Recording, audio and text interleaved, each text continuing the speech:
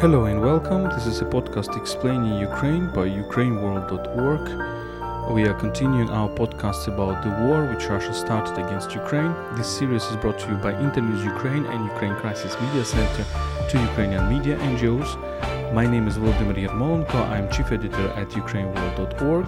We are making this podcast with Tatiana Harkova, who is in charge of international outreach at Ukraine Crisis Media Center. Hello, Tanya. Hello, Volodya. Before we start, let me remind you that you can support us on Patreon, patreon.com/UkraineWorld. So we're talking about the war. This episode will be focused on the recent events. Let me remind that we're trying to exchange, modify, mix the episodes about the current events with episodes about the background, the cultural, historical background of this war, of this conflict.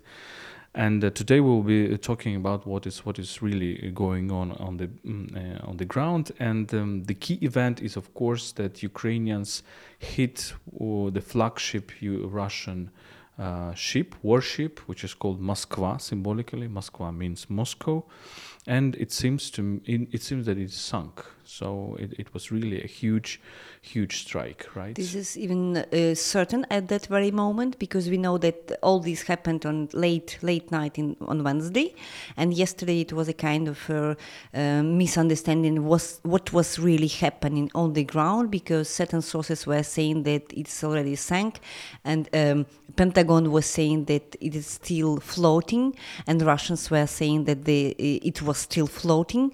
But yesterday, also on Thursday night, starting from Thursday night, we were already sure, and it was confirmed by Russian Minister of Defense, that this is over. The story for Moskva, for this flagship, is over, and this is a great victory for Ukrainian army. Let's make a focus on that, because this is the biggest warship in Russian fleet, the biggest one, the most powerful.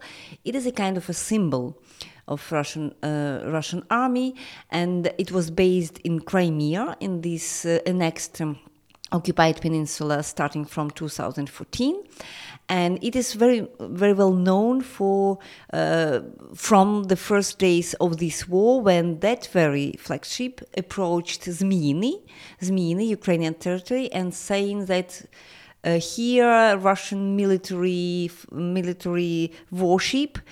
So you just and he received the answer. It received the answer from Ukrainian officers stating that go fuck yourself. Russian military ship. And now if we traveled a lot with you in Ukraine, and everywhere on every boat you can see these famous phrases, famous slogan. It became a kind of very symbolic I don't know how to say, logo maybe of Ukrainian resistance, so about this Russian warship. So, and now it comes true, and let's underline that it happened for the 50th day of Ukrainian resistance against this Russian aggression. So once again, quite a symbolic gesture.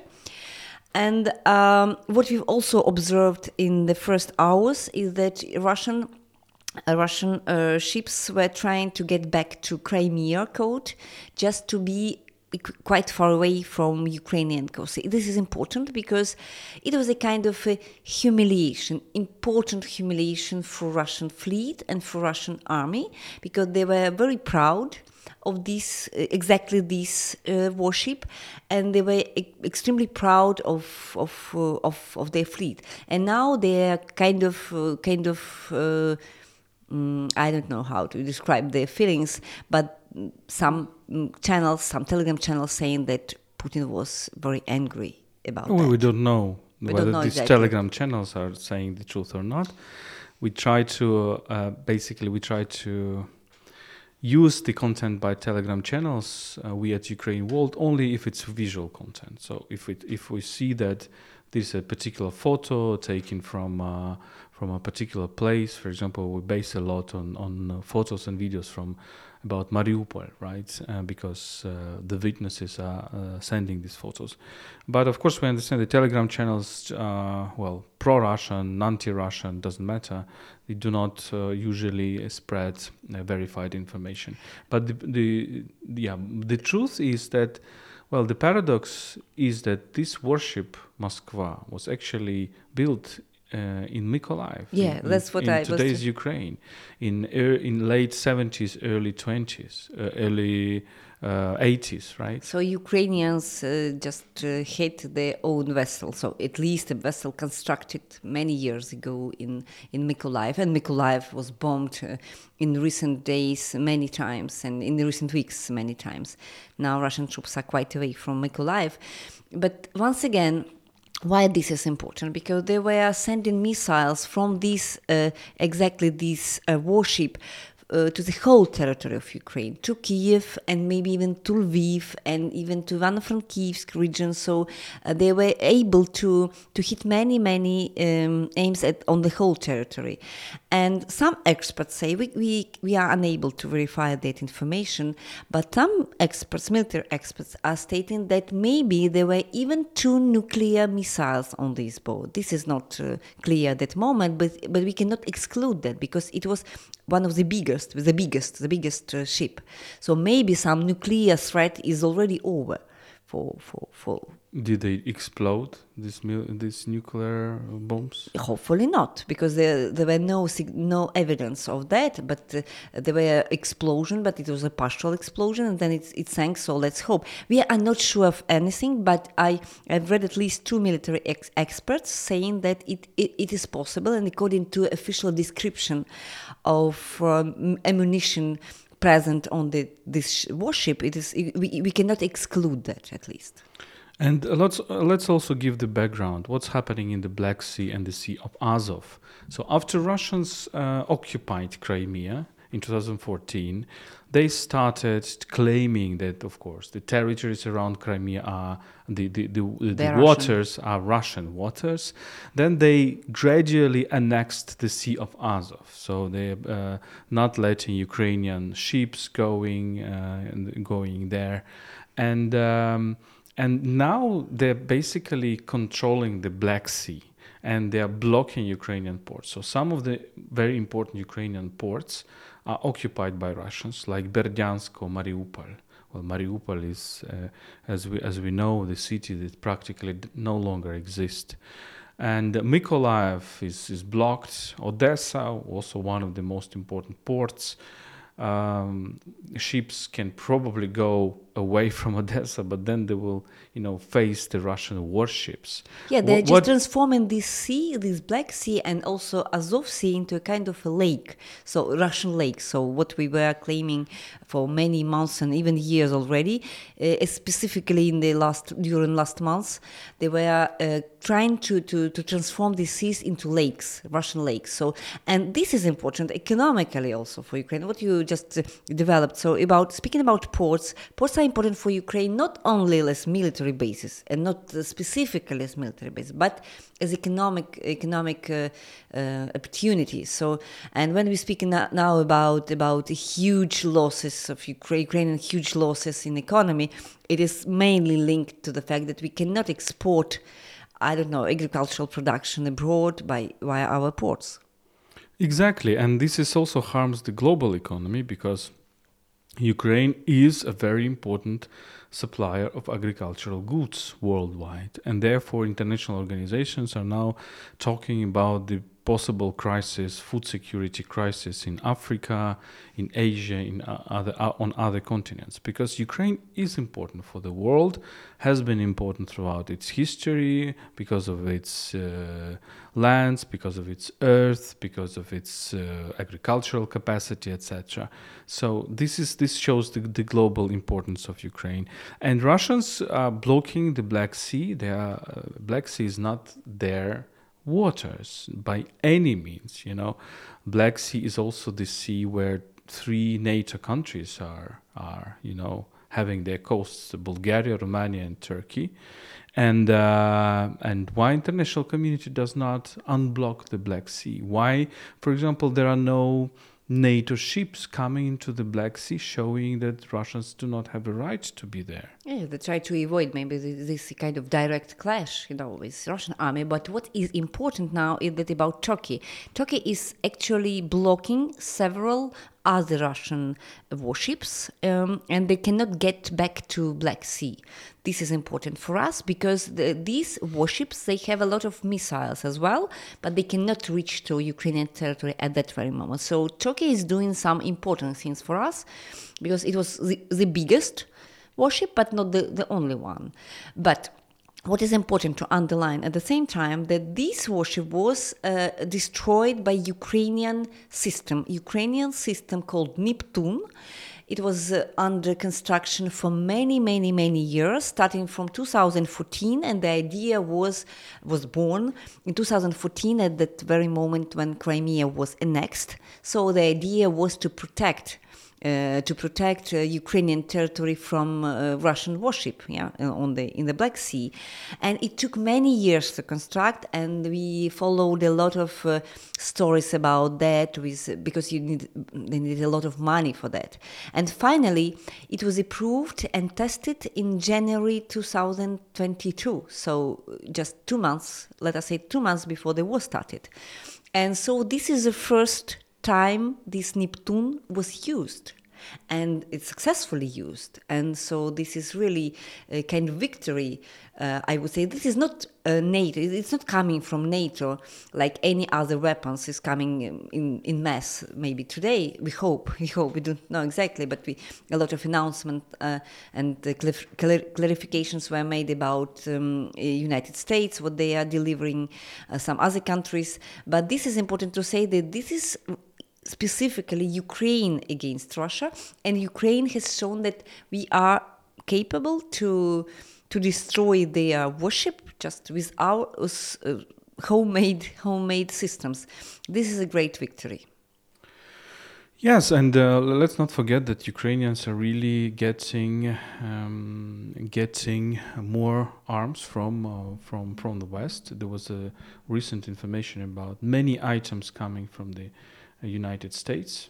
So I think time for Russia becomes much more difficult right now. Yes. And I think this is important that it was for the very first time when this supply was made public. So that everybody was able to read what is really inside. And this is a kind of a public gesture, very important, showing that United States are not afraid to show what is being delivered, because during the first months of this war, we observed a lot of hidden information saying that we try to avoid at all price any direct clash with Russia. So if we supply arms, we keep it secret for them not to be angry with us, because Russians were saying that we will attack any kind of place where these NATO weapons are coming. So, and now I think this is a kind of symbolic importance of that. So we are not afraid. So it's NATO countries saying we are not afraid to say publicly what we are delivering here. It's your turn to be afraid of what is going to happen. And I think it's important because it shows that their awareness about the sense, the meaning of this war is becoming a kind of more clear now, not only for Ukraine, but also for our Western partners. So this is a clear war, and you have to take a side in this war. And if you supply arms, it means that you are already in the conflict.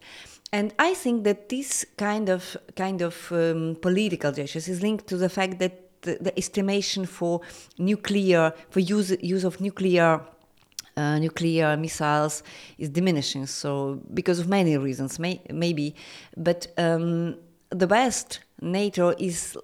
I have an impression, I may be mistaken, but I have an impression is less afraid of Putin now than 1 month ago. Let's quote some figures. Initially, figures that are showing the capacity of Ukrainian army. Traditionally, we name the figures which are expressed, which are given by Ukraine's defense ministry. Of course, these figures can be put into question sometimes, but we understand that there is very little capacity to verify, although there are some projects that are verifying these figures, and sometimes there are less, for example, lesser numbers, but we quoted several such projects in our previous episodes. So Ukrainians are saying that the number of Russian soldiers, Russian personnel that Russians lost is already 20,000, and it's a huge number. Also, Ukrainians destroyed 756 tanks, 144 helicopters, 163 aircrafts, 366 artillery systems, 8 boats, 1,500 of vehicles, 76 fuel tanks, and about 2,000 armored vehicles, etc. So you can check on our Twitter the exact numbers. And what is linked to that, to losses, I mean human losses in the Russian army, is that yesterday, for example, I saw this advertisement in Moscow metro, if I'm not mistaken. Maybe it happened in Moscow, in metro, that's for sure, but we are not sure if it was in Moscow or some other city. Advertisement about calling for people who would like to join Russian army, and the slogan was, "It's my business," and for short-term contracts. So they were appealing for people for short-term contracts, and surely enough, Ukrainians were kidding that during all day long yesterday, because surely enough for Ukrainians, any kind of military entering our territories for short-term stay, in fact, because a lot of them are dying here, and clearly enough, that's not for long stay. Yeah, there are lots of memes, lots of kind of humor around this war, interestingly enough, which also shows this Ukrainian attitude to this, because of course there are lots of inhumane sufferings, but Ukrainians also very often reacting with dark black humor on this. Let's quote also some very sad figures, actually announced by Ukrainian ombudswoman Lyudmila Denisova about basically homeless Ukrainians. So how many Ukrainians lost their homes? And the number is just huge. It's 200,000. It's all over 200,000. 219,600. That's the number of Ukrainians who lost their homes. Just imagine. I mean. Lost in terms that their homes are destroyed. Yes, exactly. And it's 5.3 million square meters. Total housing size destroyed. Over 5 million square meters. So far, 76,000 Ukrainians applied for a state compensation. I don't know what the state compensation will look like, frankly. I mean, Ukraine is not that rich country that will supply everybody who lost their homes with a new apartment. I really doubt this. But out of 200,000, there is 76,000 people who applied for state compensation, and 3,600 cultural heritage sites destroyed. So look how. So it's 200,000.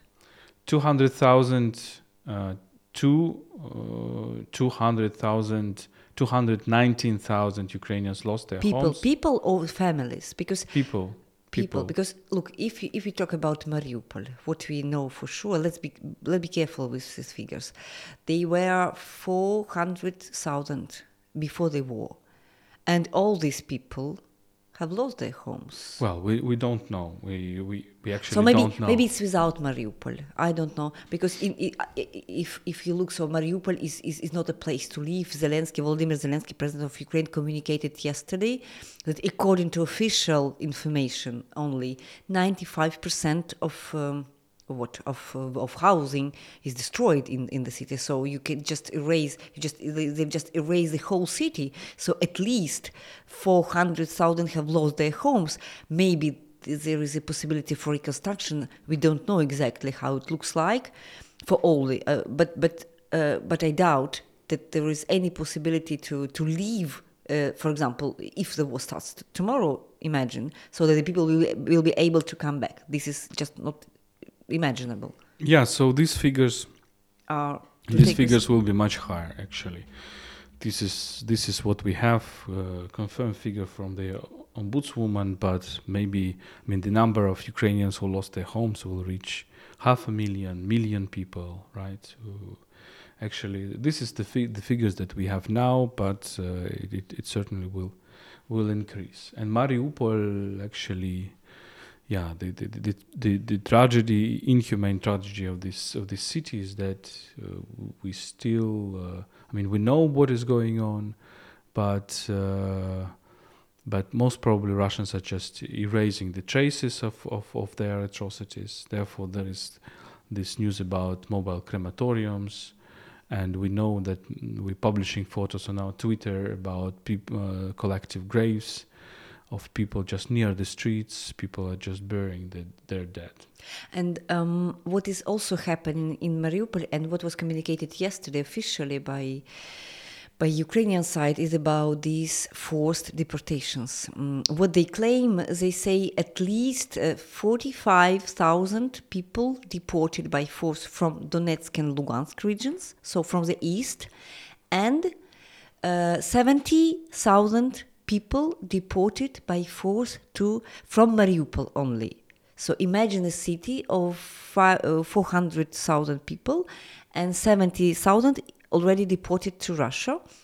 And what we are already reading in press, testimonies of several people who escaped Russia after being deported there, and they tell the whole story. They tell about these so-called filtration, I don't know how you say, filtration camps, where you are interviewed, and according to estimations, about 5% of people, mainly men and pro-Ukrainian, I know openly pro-Ukrainian people, they do not pass the check, and they eliminated, I don't know, killed or whatever, maybe imprisoned.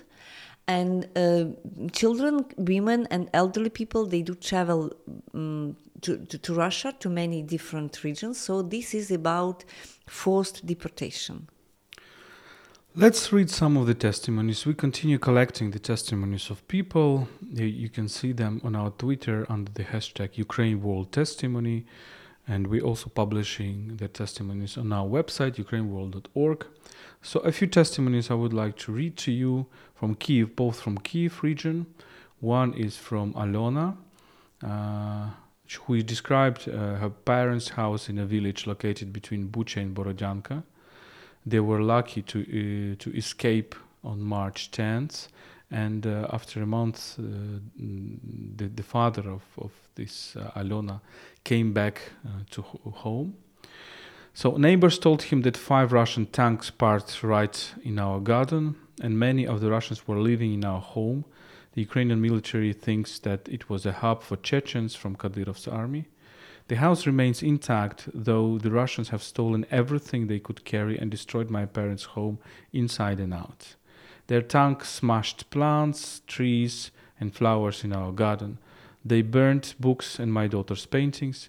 They trampled over the furniture with their boots on. They nailed a patchwork blanket to a wall with a knife to cover the ruined glass of the terrace doors.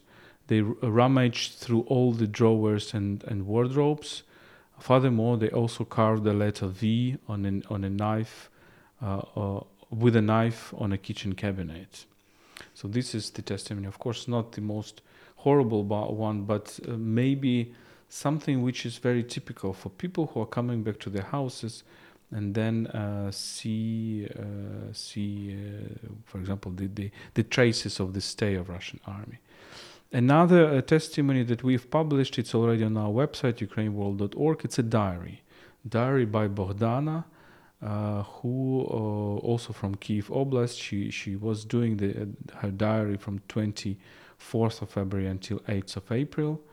And just a few probably excerpts from this diary.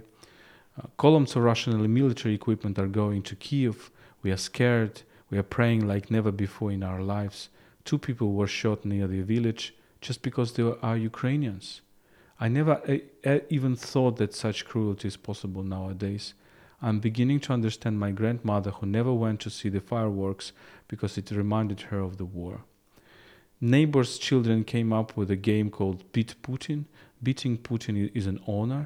Nobody wants to be Putin, so they appoint some inanimate object as Putin and beat it until the knuckles are bloody with hatred that children should not have. We are tired, physically and morally. The occupiers claim that they will win soon. They say that they need to be patient, we need to be patient, and that we will have Russian peace. This is what we are all most afraid of.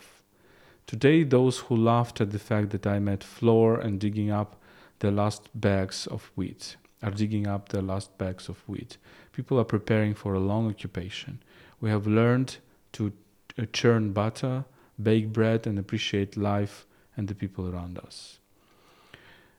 The occupiers are demanding from us prostitutes, wheat, chicken, and milk. Young girls try not to go out alone.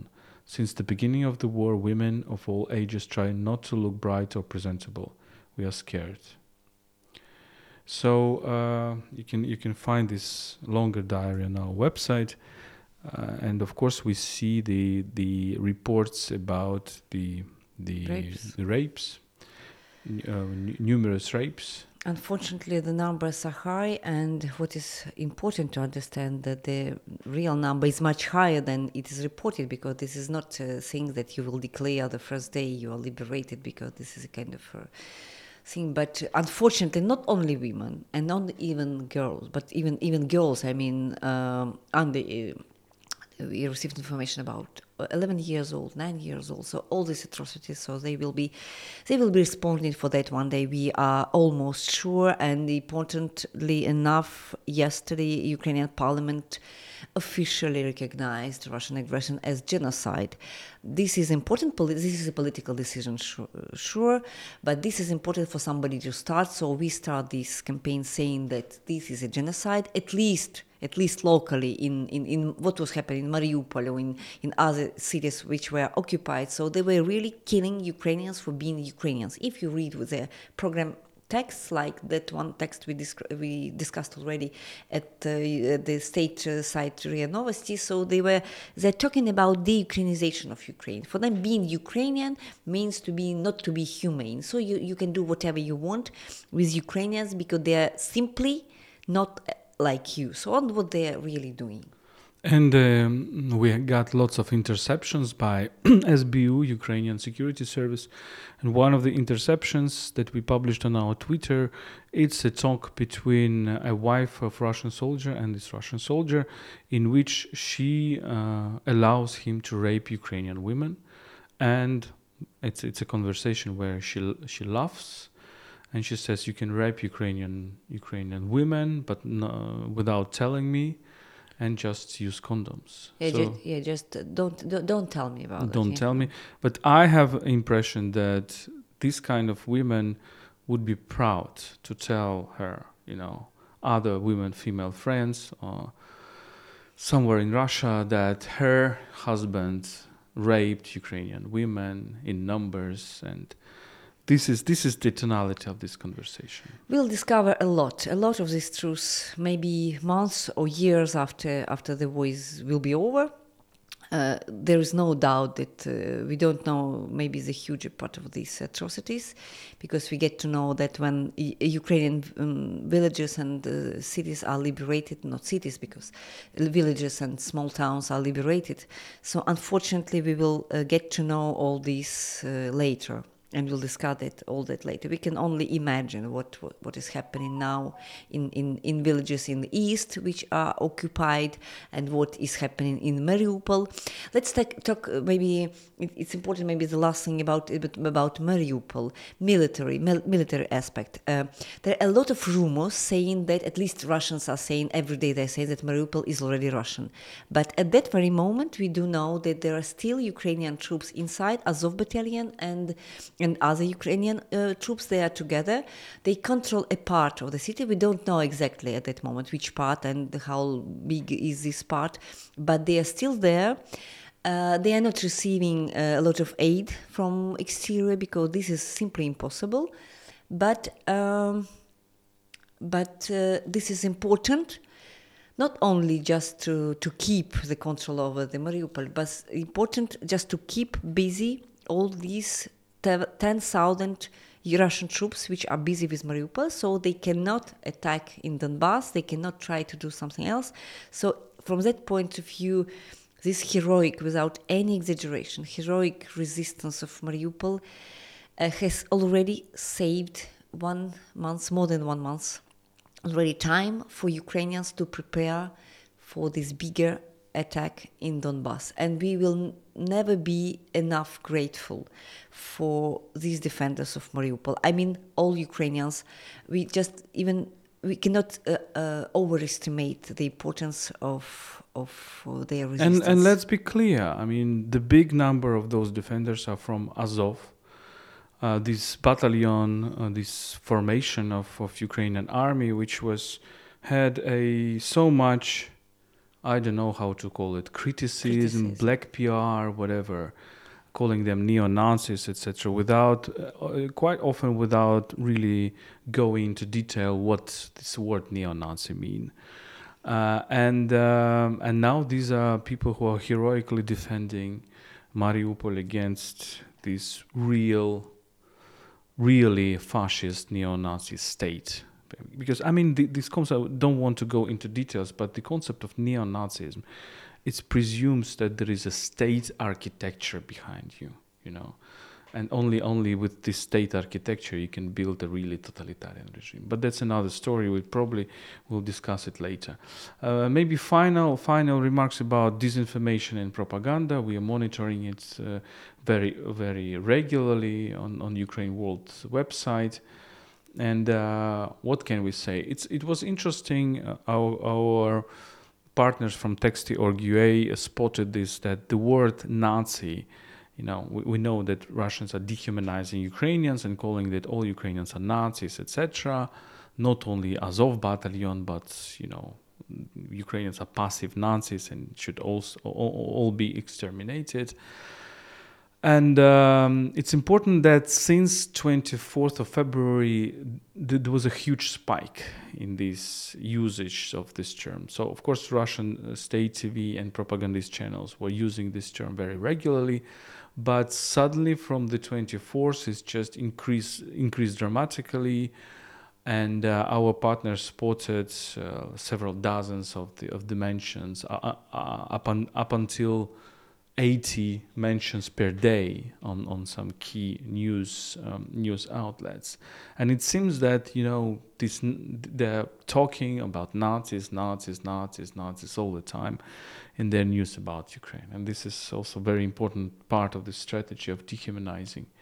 Also, they're blaming the West, and for example, Maria Zakharova, the famous spokesperson of Russia's foreign ministry, said that the quote, collective West took a demonstrative stance against us. They accuse us of creating crisis and try to punish us politically.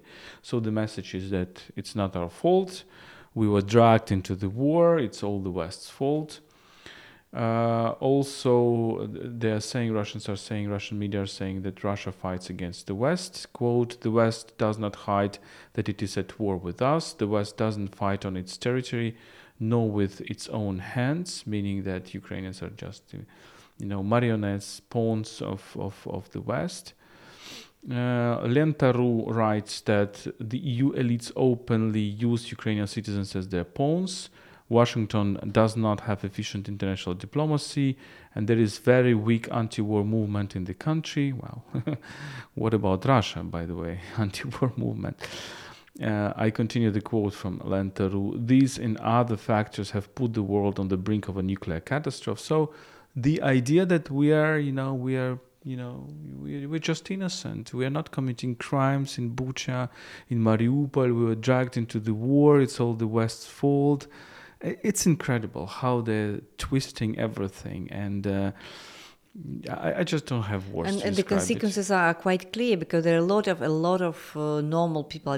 I mean, ordinary people. They do believe this kind of propaganda. They're saying our soldiers are defending. They are defending Ukrainians. They are in Ukraine, and so they justify all. So and these Nazis, Ukrainian Nazis, are killing people and all that. So this is kind of misunderstanding. So and the consequences are huge because there are millions behind. There are millions who believe this propaganda, and it will take I don't know how much time to understand what was happening in Ukraine. But we do know this day will come, and all the atrocities and all the crimes of Russian regime will be clear for everybody, and Russian citizens will be announced responsible. I mean, for what their government is doing now, and not only this generation, but also the next generation, because they will pay. We do hope now that even financially, this is important, just to impose this burden to pay for all the destructions they made in Ukraine, because it's only 1 month and a half of this war, and already a lot of things are destroyed. But if the war goes on, we can imagine how they can transform the whole country into a ruin. Let's hope they will not succeed in doing that, and that Ukrainians will be victorious, and Ukrainians have shown that they can be victorious against the Russians, but we need more support from international community, more sanctions, closing the loopholes in sanctions, and more weapons to counteract and counterattack. This was a Ukraine World podcast explaining Ukraine. We're making this podcast together from Internews Ukraine and Ukraine Crisis Media Center. My name is Volodymyr Yermolenko. I'm chief editor of UkraineWorld.org, and I'm joined by Tetiana Harkova, who is in charge of international outreach at Ukraine Crisis Media Center. You can support us at patreon.com/UkraineWorld. Stay with us and stand with Ukraine.